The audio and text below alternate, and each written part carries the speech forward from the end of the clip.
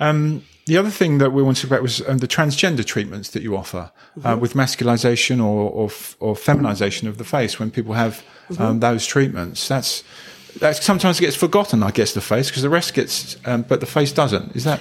Well, I think with that particular, for those sort of people, those people that have an issue and want to be more feminine, they may not even have a gender. They may want to just look different. Yeah. So feminization and masculinization is what we decided initially that we would offer, because we had the expert support from a doctor called Dr. Vincent Wong. Ah, yes. And he set up a charity, which is fairly recent, it's quite new, called I Am Me. Okay. And basically, he's done many transgenders' faces to help them feel that when they're dressed and they've had any surgical intervention, that they look more like the gender they wish to be. Right, yeah. And he's an expert in that field. So we, because it's Brighton, and we know that Brighton is a very popular area for all diversities to come here, we want to offer that for our clients as well. Okay, yeah, that's